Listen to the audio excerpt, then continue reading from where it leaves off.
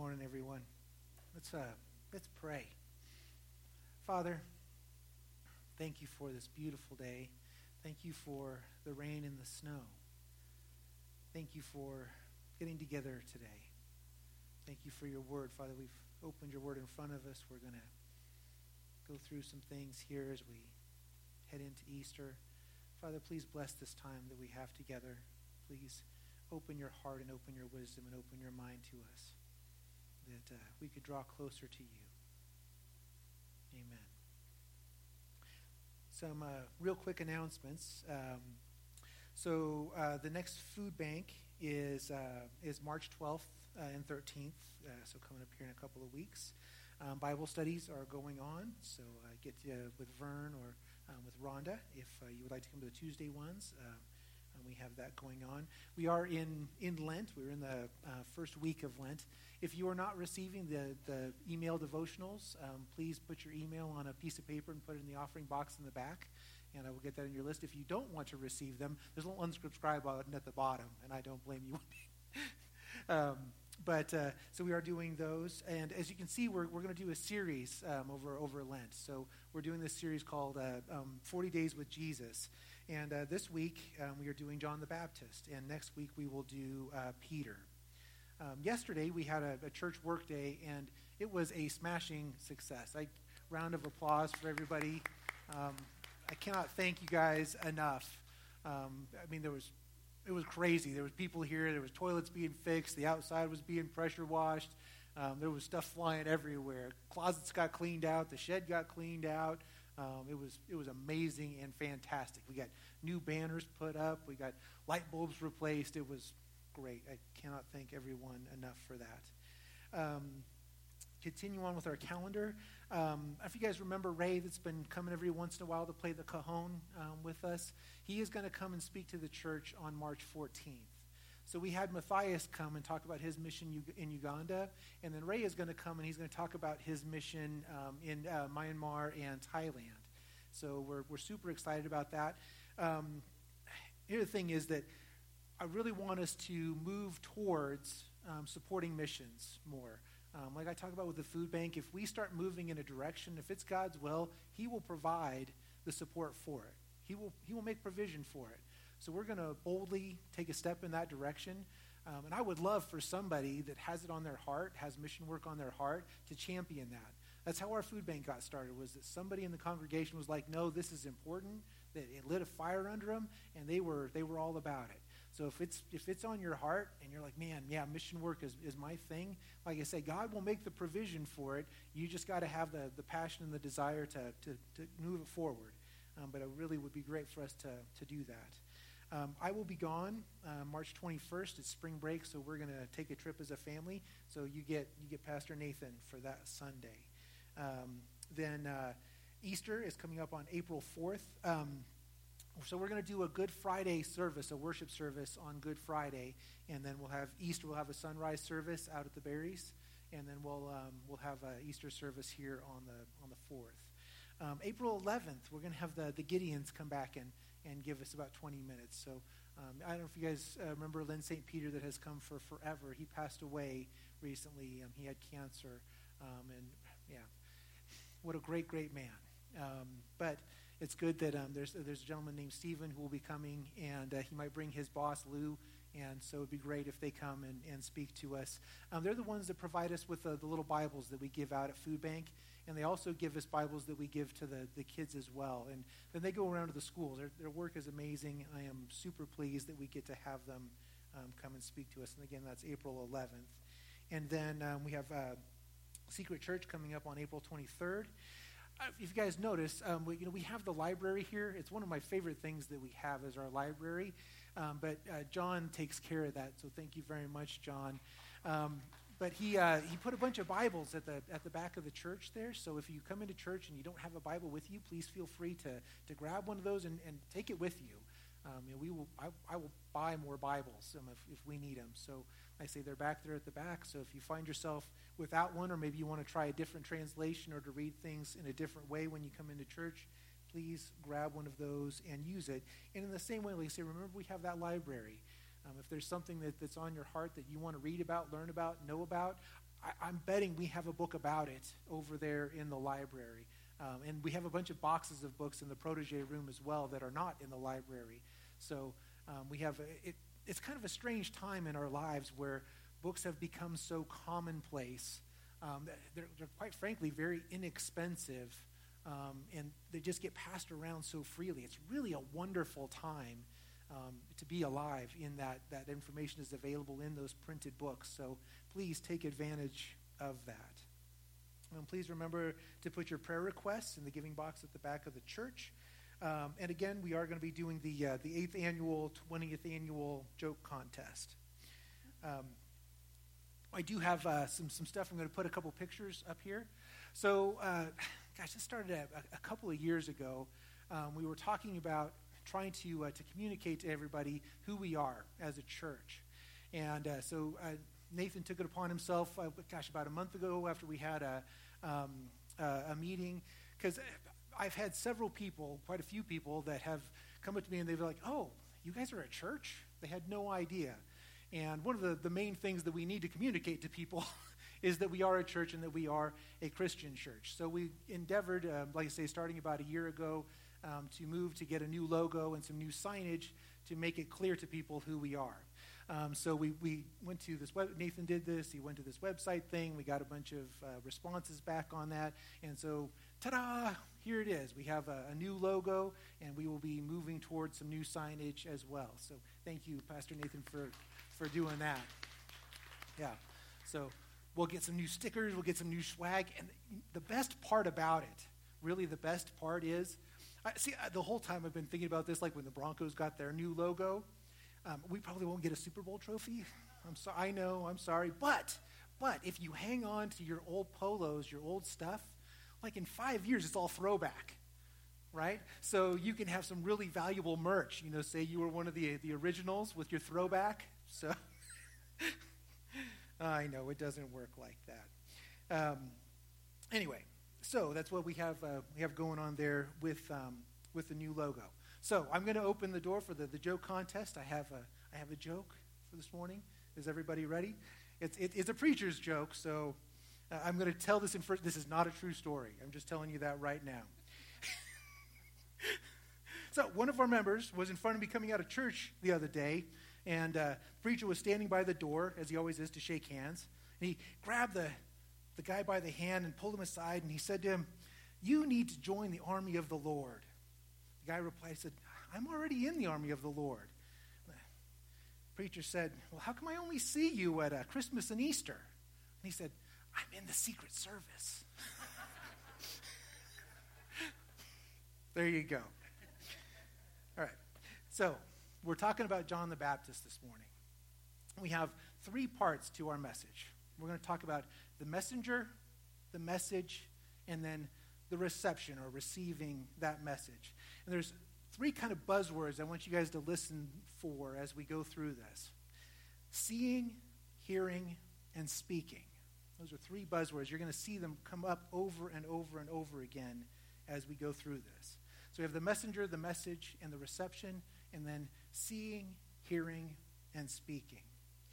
We're going to start with John 1:29. This is really the theme, the verse that's kind of our key verse for this message. It says, "The next day, John saw Jesus coming toward him and said, 'Look, behold, the Lamb of God who takes away the sin of the world.'" So our first part, we're going to talk about the messenger. We just want you to know who John the Baptist is.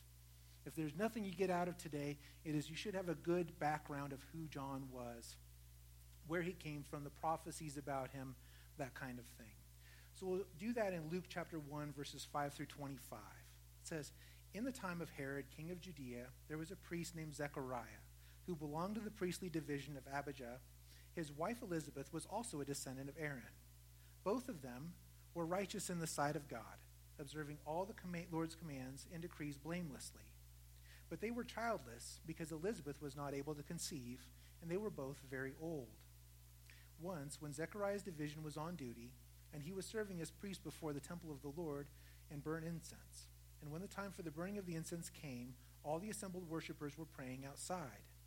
Then an angel of the Lord appeared to him, standing at the right side of the altar of the incense. When Zechariah saw him, he was startled and was gripped with fear. But the angel said to him, "Do not be afraid, Zechariah. Your prayer has been heard. Your wife Elizabeth will bear you a son, and you are to call him John. He will be a joy and delight to you, and many will rejoice because of his birth. For he will be great in the sight of the Lord. He is never to take wine or other fermented drink, and he will be filled with the Holy Spirit even before he is born.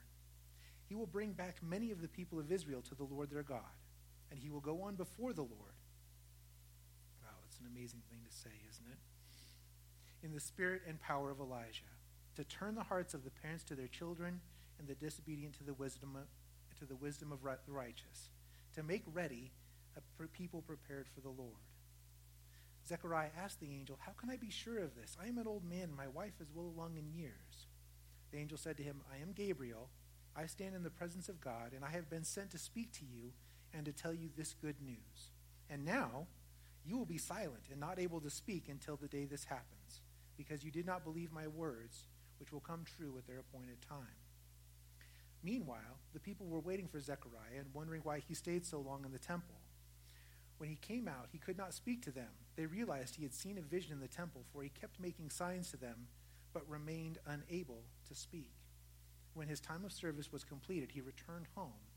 And after this, his wife Elizabeth became pregnant, and for 5 months remained in seclusion. "The Lord has done this for me," she said. "In these days he has shown his favor and taken away my disgrace among his people." See, John's arrival, it was foretold, it was known. If we go to Isaiah chapter 40, verse 3, here it is. And this is repeated throughout Matthew and Mark. They say this exact quote: "A voice of one calling in the wilderness, prepare the way for the Lord. Make straight in the desert a highway for our God." And then we go forward. If we go to Malachi chapter 3, verse 1. Again, this is just another prophecy about John the Baptist. It says, "I will send my messenger who will prepare the way before me. Then suddenly the Lord you are seeking will come to his temple. The messenger of the covenant whom you desire will come, says the Lord Almighty." And then go to Malachi chapter 4, verse 5. It says, "See, I will send the prophet Elijah to you before that great and dreadful day of the Lord comes." And the thing when we read about those prophecies, the hard part is, and the key for us, is that in retrospect, when we look back, when we look at these prophecies, when we look at these statements, it was obvious that the time of Jesus had come. And to the careful observer, it was obvious. We've just read about Simeon. We just read about Anna. We've just read about the Magi. There's over 170 prophecies about Jesus in the Old Testament. So think about the Christmas star. It was obvious to the Magi, but to King Herod, it had to have the scribes explain it to him. Think about just this, the birth of John the Baptist. Zechariah was mute for 9 months, and he became mute while lighting incense in the temple. And then, after his voice was restored, he said Jesus was coming. At the minimum, the folks who served with him at the temple should have been ready. But none of them are recorded as joining Jesus in his ministry. None of them even joined John in proclaiming the gospel. That's a word of caution to us because a lot of people missed it. But it tells us something, that the Bible is telling us the truth. The truth is the return of Christ will catch us off guard. So we must be ready at all times for Christ to return. The Bible says it will be like a flash of lightning across the sky, that we will be busy in the everyday, and boom, time is up. That's in Luke chapter 17, verse 20 through 37. It says, "Once on being asked by the Pharisees when the kingdom of God would come, Jesus replied, 'The coming of the kingdom of God is not something that can be observed, nor will people say, here it is, or there it is, because the kingdom of God is in your midst.' Then he said to his disciples, 'The time is coming when you will long to see me, when you will long to see one of the days of the Son of Man, but you will not see it. People will tell you, there he is, or here he is. Do not go running after them. For the Son of Man in his day will be like the lightning, which flashes and lights up the sky from one end to the other. But first he must suffer many things and be rejected by this generation.' Just as it was in the days of Noah, so it will be in the days of the Son of Man. People were eating and drinking, marrying, and being given into marriage up to the day Noah entered the ark. Then the flood came and destroyed them all. It was the same in the days of Lot. People were eating and drinking, buying and selling, planting and building. But the day Lot left Sodom, fire and sulfur rained down from heaven and destroyed them all. It will be just like this on the day the Son of Man is revealed. On that day, no one who is on the housetop with possessions inside should go down to get them. Likewise, no one in the field shall go back for anything. Remember Lot's wife. Whoever tries to keep their life will lose it, and whoever loses their life will preserve it. I tell you, on that night, 2 people will be in bed, one will be taken and the other left. 2 women will be grinding grain together, one will be taken and the other left. It's a stern warning. See, the thing is that we, like John, are messengers with the same duty to prepare people for the coming of the Lord. And we need to do better than our ancestors. It calls on us to pay attention to John, to look at John, and to emulate John. See, John was a prophet in the spirit of Elijah. I love it. John's name means God is gracious. It's a great name. Elijah means my God is Yahweh. So a quick recap of the life of Elijah. Remember that there were 2 kingdoms. There's the northern kingdom of Israel and the southern kingdom of Judah. And so there's kings in the northern kingdom. So we have Jeroboam, who's one of the kings, and he kind of goes off the rails. There really weren't any good kings in the northern kingdom, but he's kind of off the rails. So he's trying to build a temple in the northern kingdom so they can have sacrifices instead of going down to the temple in Jerusalem. Well, Jeroboam has a son named Omri, and Omri is like his dad. He does not follow the law. He does not honor God. And King Omri has a son named Ahab.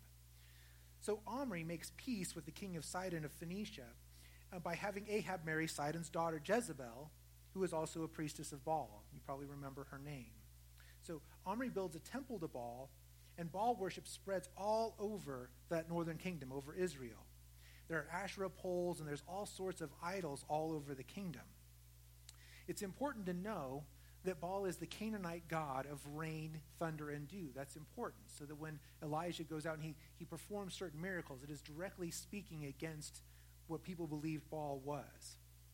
So Elijah is a prophet of God, and he challenges Omri, and more specifically Jezebel. He comes and he says that there will be a drought in the land, and that is a specific testament that Baal did not exist.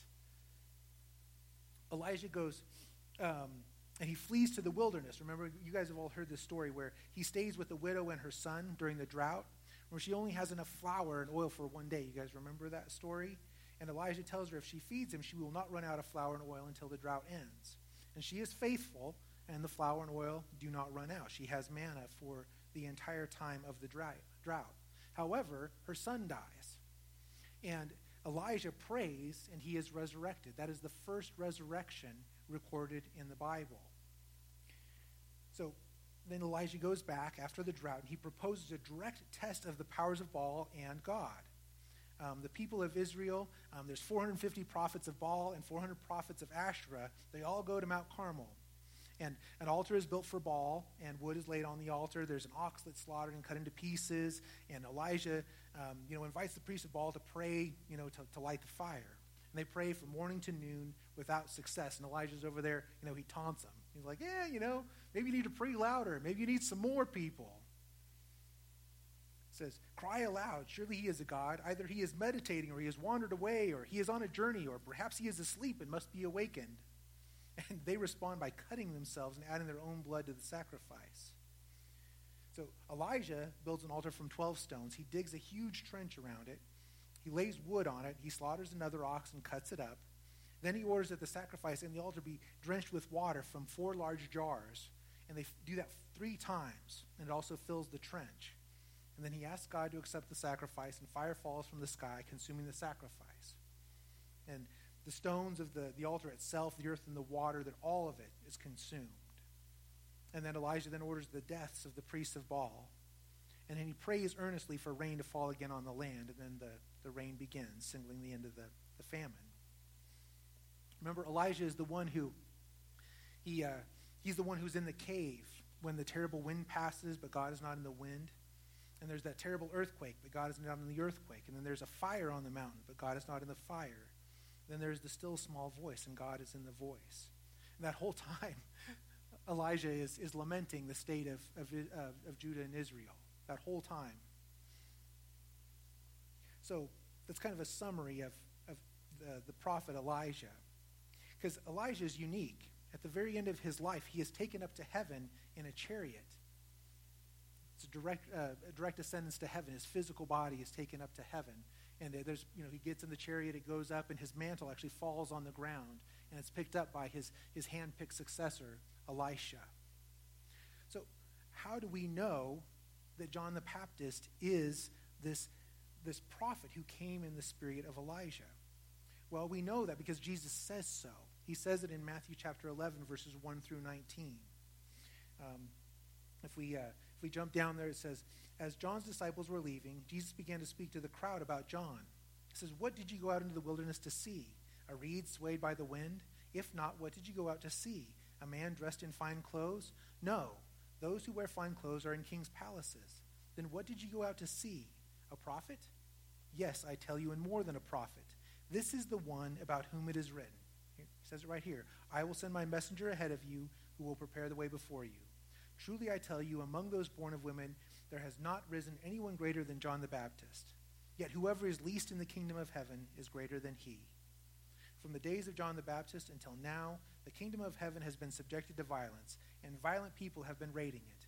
For all the prophets in the law prophesied until John. And if you are willing to accept it, he is the Elijah who was to come. Whoever has ears, let them hear. There it is. I don't think we need any stronger testimony than that John the Baptist was the Elijah, the prophet in the spirit of Elijah that was coming. So that's the history lesson. That's it. That's the whole history lesson. But there's some things that we learn about John the Baptist. Remember that we have these things. The first part is going to be the messenger. And again, listen for these things: seeing, hearing, and speaking. It's important. We didn't read it in our Bibles today, but remember when Mary goes to visit Elizabeth and John leaps in her womb at the sound of Mary's voice? He heard her voice, and he leapt in her womb.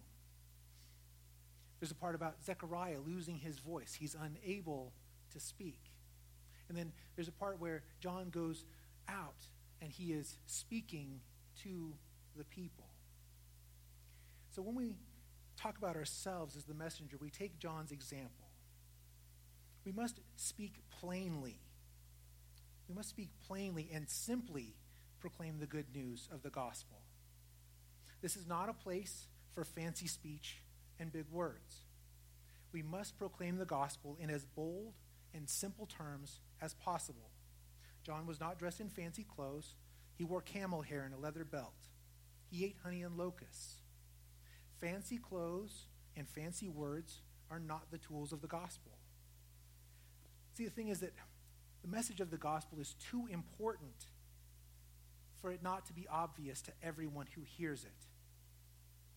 There's a story of a young man who was going to go preach on a Sunday, and several of his teachers, several of his professors were going to be in the audience, and he was worried about impressing them, showing off what he learned. And one of the old guys pulled him aside and said, hey man, those guys, they already know. They've already heard it before. You need to be speaking to the people that are standing in the aisles, to the lowest person that walks through the door. That is who needs to hear the gospel. The next thing about a messenger is we have to have seen the Lord ourselves. A true messenger has seen the Lord, because you cannot proclaim what you have not seen and have not heard. 1 John 1 through 4 says, that which was from the beginning, that which we have heard, that which we have seen with our eyes, which we have looked at and our hands have touched. This we proclaim concerning the word of life. The life appeared. We have seen it and testify to it, and we proclaim to you the eternal life, which was with the Father and has appeared to us. We proclaim to you what we have seen and heard, so that you also may have fellowship with us. And our fellowship is with the Father and with his Son, Jesus Christ. We write this to make our joy complete. If you want to be a witness for Christ, listen to that. A witness saw something. That's what a witness is. The witness saw something. A witness heard something and is testifying to the truth of what they heard and what they saw. The thing is that when we proclaim the gospel, people are going to ask questions, and rightfully so, and they should. Who is this Jesus that you are talking about? What is he like? Who is he that we should believe in him? Why should we take him as Lord and Savior? And how will you answer if you have not seen him? You must look at him. And you must look at him continually. Look at him anew. The thing is, do you know him? Do you know who he is, where he came from, what he did? Do you know of his life, his death on the cross, his resurrection, and his return? It means spending time in his word, marveling at the work of his hands. It means seeking him continually. Have conversation with him. Don't just speak. Though when we pray, we don't hold back either. We need to take time to listen. We need to be washed in the water like he was. We need to eat the bread and drink the cup in communion with him. Then we can be more like John. We can point to him as we see him coming along the bank of the river, and we can say, like John, "Behold the Lamb of God." Because imagine if you haven't seen him, if you haven't heard him, and you're standing there saying that. You're lying. And your intentions might be good, and you might want to see him. You might want people, right, to either like you or to like the words or like something. You might think it's something that people want to hear. Maybe you want prestige or power or whatever. It really doesn't matter. You're not a true witness. You're not a herald for the king. A true witness is talking about something they have seen and something they have heard. Matthew chapter 15, 1 through 20 talks about this exact thing. It says, "Then some of the Pharisees and teachers of the law came to Jesus from Jerusalem and asked, 'Why do your disciples break the tradition of the elders? They don't wash their hands before they eat.' Jesus replied, 'And why do you break the command of God for the sake of your tradition? For God said, honor your father and mother, and anyone who curses their father and mother is to be put to death. But you say that if anyone declares that what might have been used to help their father and mother is devoted to God, they are not to honor their father and mother with it. Thus you nullify the word of God for the sake of your tradition. You hypocrites! Isaiah was right when he prophesied about you. Here it is. These people honor me with their lips, but their hearts are far from me. They worship me in vain. Their teachings are merely human rules.'" Jesus called the crowd to him and said, "Listen and understand. What goes into someone's mouth does not defile them, but what comes out of their mouth, that is what defiles them." Then the disciples came to him and asked, "Do you know that the Pharisees were offended when they heard this?" And he replied, "Every plant that my heavenly Father has not planted will be pulled up by the roots. Leave them. They are blind guides. If the blind lead the blind, both will fall into a pit." Some harsh words. Jesus calls them blind guides. And notice the disconnect between words and heart. It's not enough that we pray, that we worship, that we teach. No, it must be the fruit of a tree that is planted firmly in the soil of Christ. It must be the fruit that is born of a changed and repentant heart. This is not the place for play acting.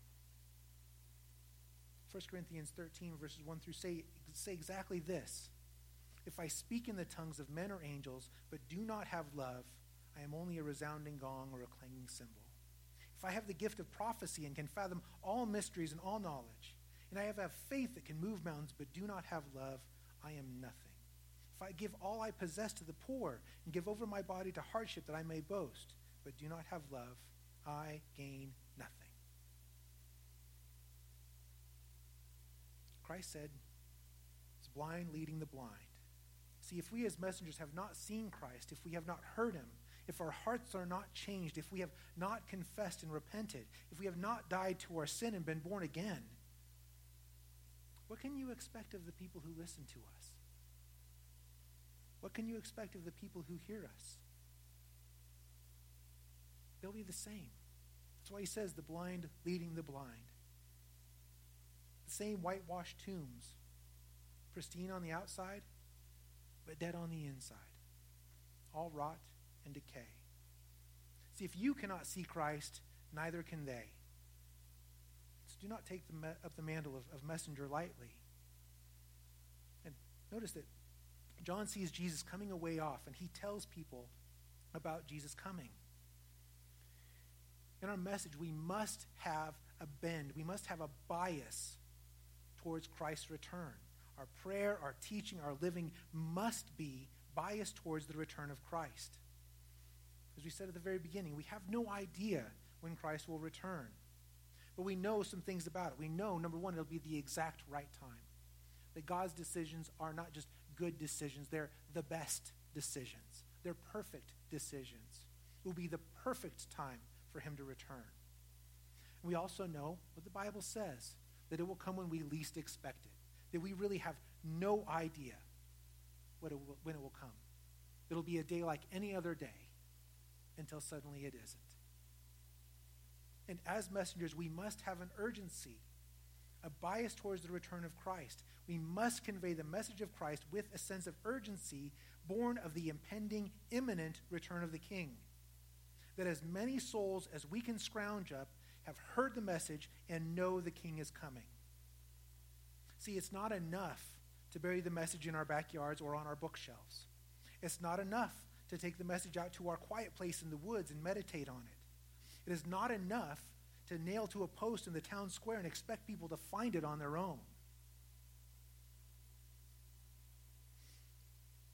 I spent a long time between being a volunteer with the dive team and being a volunteer firefighter, being a police officer, using the radio. It's all about communication. It's all about clear, concise communication. You go through this training annually to make sure that you know how to use the radio. It's surprising how bad I was at it, just FYI. But there's some steps, laid out steps when you use the radio. Because you need to communicate clearly and succinctly, because that traffic is for everybody. And we aren't messing around. This is for emergency traffic. So you got to be clear, you got to be concise, you got to make sure your communication went across and that it was received. And that not only was it received, that it was understood. But you also got to get off the radio, because there might be somebody that's in real trouble that needs to get on. So when you get on, it's always, hey, you, it's me. That was the protocol. So in my case, with the dive team, the dispatch over there was 900. And my number, greatest number ever, was dive 30. Yeah, love it. Still my favorite number. But so you would grab the radio, right? You would key it. You would wait. You have to pause for a minute because you had to hit the repeaters. So you had to give the equipment a minute to connect. If you didn't, you would clip the front of your traffic and you'd have to repeat it. So not only did you make the dispatcher mad, but you wasted time. You wasted precious airtime. You had to make sure you were on the right channel. Because if you're not on the right channel, either dispatch won't hear you because they aren't listening, or, worse yet, and I've done it, you walk over an ambulance crew or you walk over a deputy on the law channel instead of being on FireNet where you're supposed to be. Not good. End up buying ice cream or pizza or something. So you key the mic and you wait a moment to make sure it connects. Then it's 900, dive 30 on FireNet. And you wait for a response.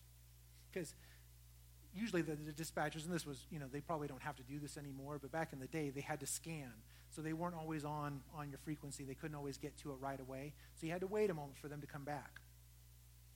And then they would come back, and usually the senior dispatchers, they would come back, and you always wanted one word. If you could communicate your traffic in one word, that was like expert level. So they would come back, and it would just be dive 30. If it was more formal, you could tell they were a little bit younger, because it would be, dive 30 on FireNet. Be something like that. Just, hey, you, it's me on channel 4. So you wait for the response. And if you waited too long, then you would get something impatient. It'd be like, go ahead with your traffic on FireNet. But the thing is, that's the time. It's time to deliver the message in as simple and calm and direct manner as possible. Like I say, if you could do it in one word, that's the best. If you could do en route, Even affirmative, you short it down to affirm. You get it down to that. But, there's sometimes you have to do more than that. Like, if you had the truck, you had to go en route with dive truck 1 from the fire cache. We used plain speech dispatch. The troopers, I always thought I was kind of envious of them because they could use numbers. They could come back with one number for like 90% of their traffic. That's cool. And to that, you had to make sure that your message was not only received, but was also understood. And again, it was usually just one word. Dispatch would come back with copy, and they would say the time, 1645. Or they would repeat the traffic back to you. Dive 30 en route with dive truck 1 from the fire cache, 1645. See, we have the same responsibilities with our message. To be simple, to be direct, to be clear, to be calm. We must make sure that it is not only received, but that it is understood. We must not only proclaim Christ is coming, but we must tell people to turn their heads and look for themselves. Quite frankly, I don't care if you see me or hear me.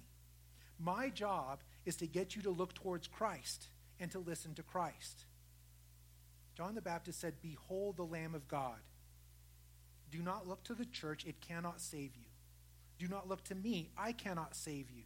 Do not look to the music, to the communion, even to baptism. It cannot save you.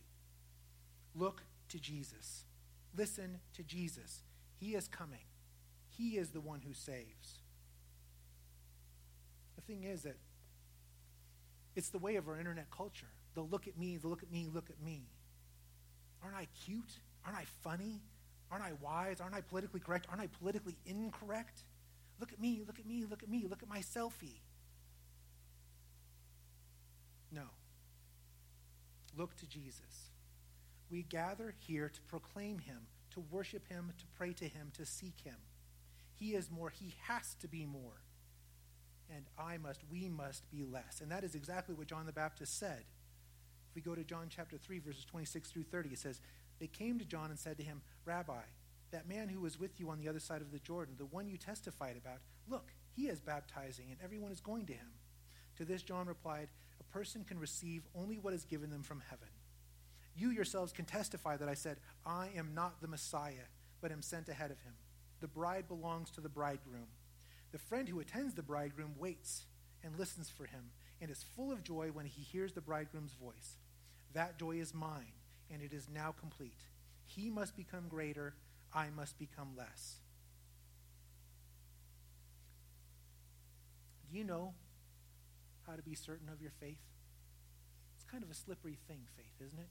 It's a little bit elusive. If you had to describe your faith, how would you describe it?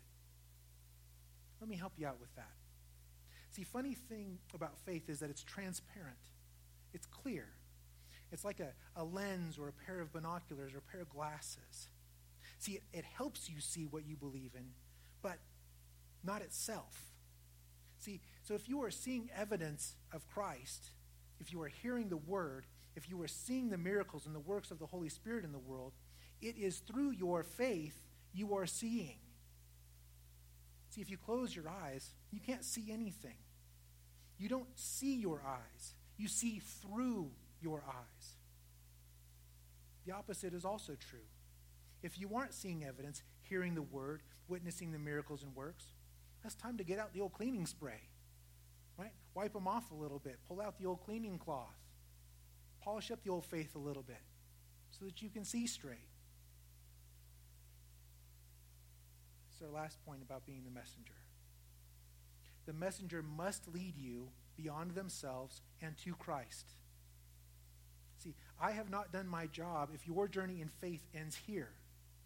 If you get baptized, proclaim Christ as Lord and Savior, enter through the narrow gate, and then follow me on the narrow path. No, we are all equals who follow the same master. Pass me, shove past me, run past me, knock me down on your way to Jesus. Get so close to him that the dust from his feet gets your clothes dirty. Do not follow me, follow him. Follow Jesus yourself. Galatians chapter 1, 6 through 9 says this exact same thing.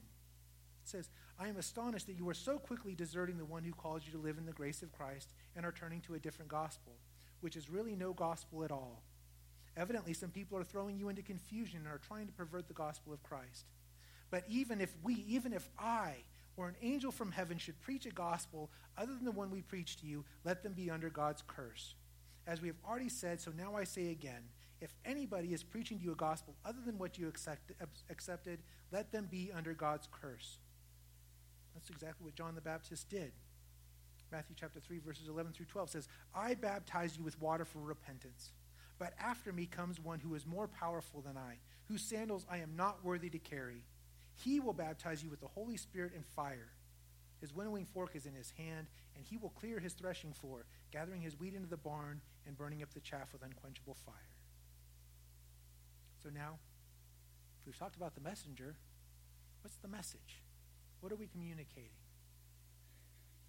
He says it. Behold, Jesus is coming. Behold the Lamb of God who takes away the sin of the world.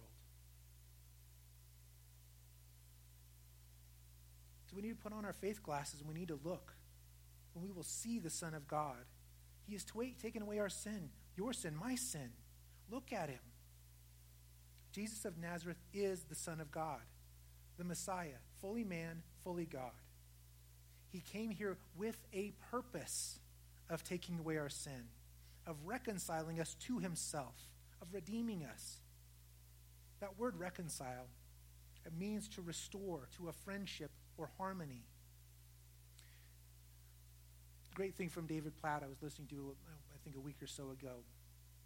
See, we misuse some terms as Christians.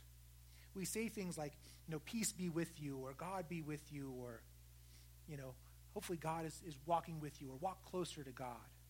That's not a really good way to do that. Because the thing is, God is omnipresent. He is everywhere all the time. He is with you all the time. The question is his face turned towards you, or is his back turned towards you? Are you under his blessing and his grace, or are you under his wrath and under his curse? When we say there's only two places, that's exactly what we mean.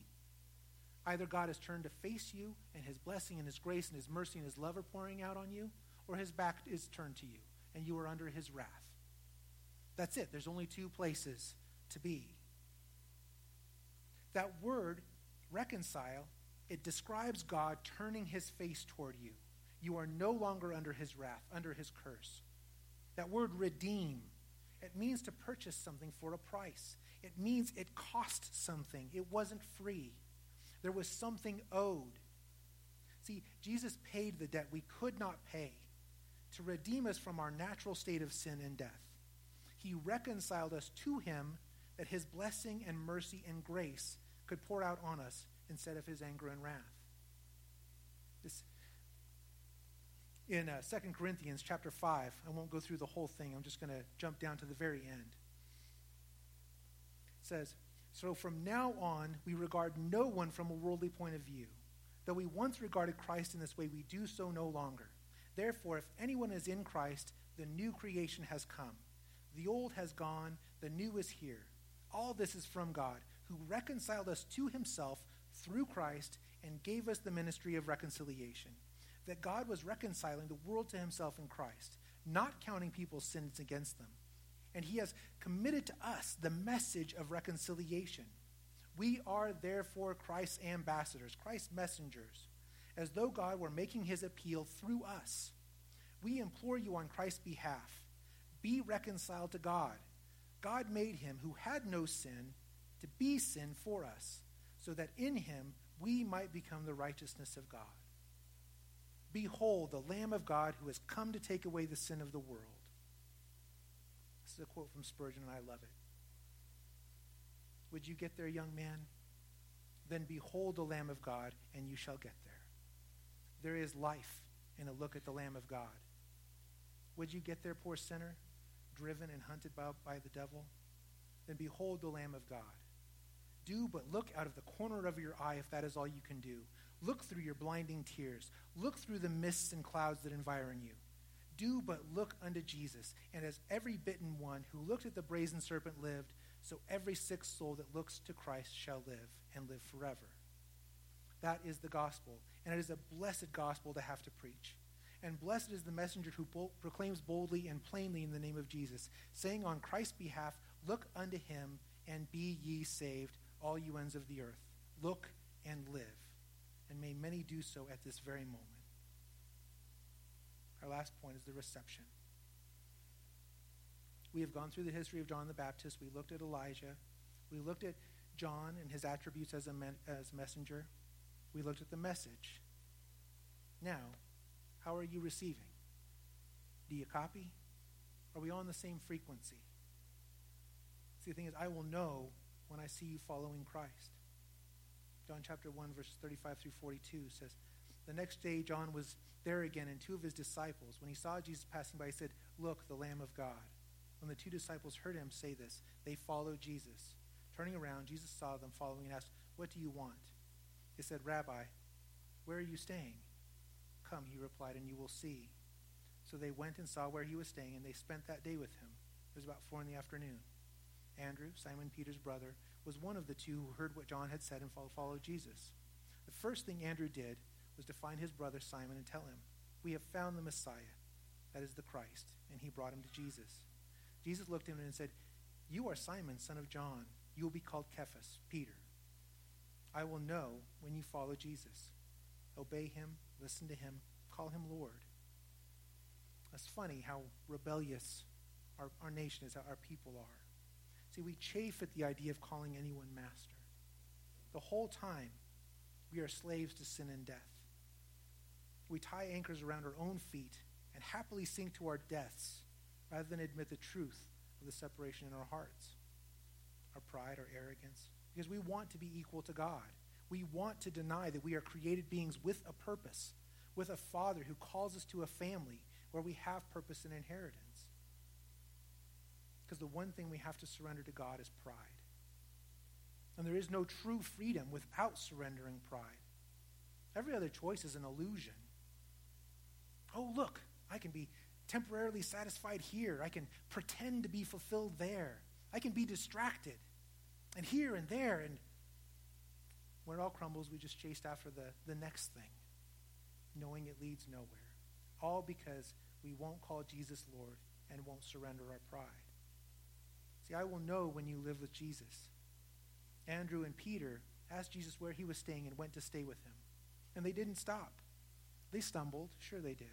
And it's kind of nice to know they stumbled, just like we all stumble. But they did not stop. It was rough on the road with Jesus. It's not an easy life, moving from place to place, praying, watching as he healed, listening as he taught, watching as he provided and fed, being tested, passing and failing. But the reward was worth it. They were found sheep with the shepherd. They were children with their father. And I will know it when you become messengers, when you have no choice but to say the same thing John did. Behold, the Lamb of God who has come to take away the sin of the world. Do you see him? Can you hear him? Can you speak of him? Let's bow our heads and pray. Father, thank you. Thank you for this time that we have together. Thank you for your Son. Thank you for reconciliation and redemption and mercy and love and grace. Father, we seek to be your messengers, to go out into this world and to proclaim you loudly and boldly in a way that is fitting of you. Father, we see so many hurting and lost people, and we just want them to know you. Father, we have folks that are headed into surgery. We have folks that are recovering from surgery. We have folks that are fighting cancer. We have little boys that are still in the hospital. We have people who have lost loved ones, who are mourning. Father, we lift them up to you. Our brothers and sisters are hurting, Father. We seek their comfort. We seek their provision. We seek your grace and mercy to pour out on their lives. And Father, if there's something that we can do to help, please send us. We'll go. Father, we lift up our church to you, that we would be on your path, that would be about your mission, that we would be doing the things that you would ask us to do, that would be in the place where you ask us to be. Please provide for us. Please care for us. Please correct us, that we could stay on that narrow path. Father, we pray a special blessing on our children, that they would know you and see you and hear you. Father, there's a family that we know right now who their little boy committed suicide. Father, he didn't know you. He didn't know your hope. Please comfort them. Father, please somehow use this tragedy to let every other child know you, to know the hope that is in you. That we would not lose one more to despair. We ask all of that in the loving name of your Son, Jesus Christ. Amen. Do we need to make a pass through the yellow room?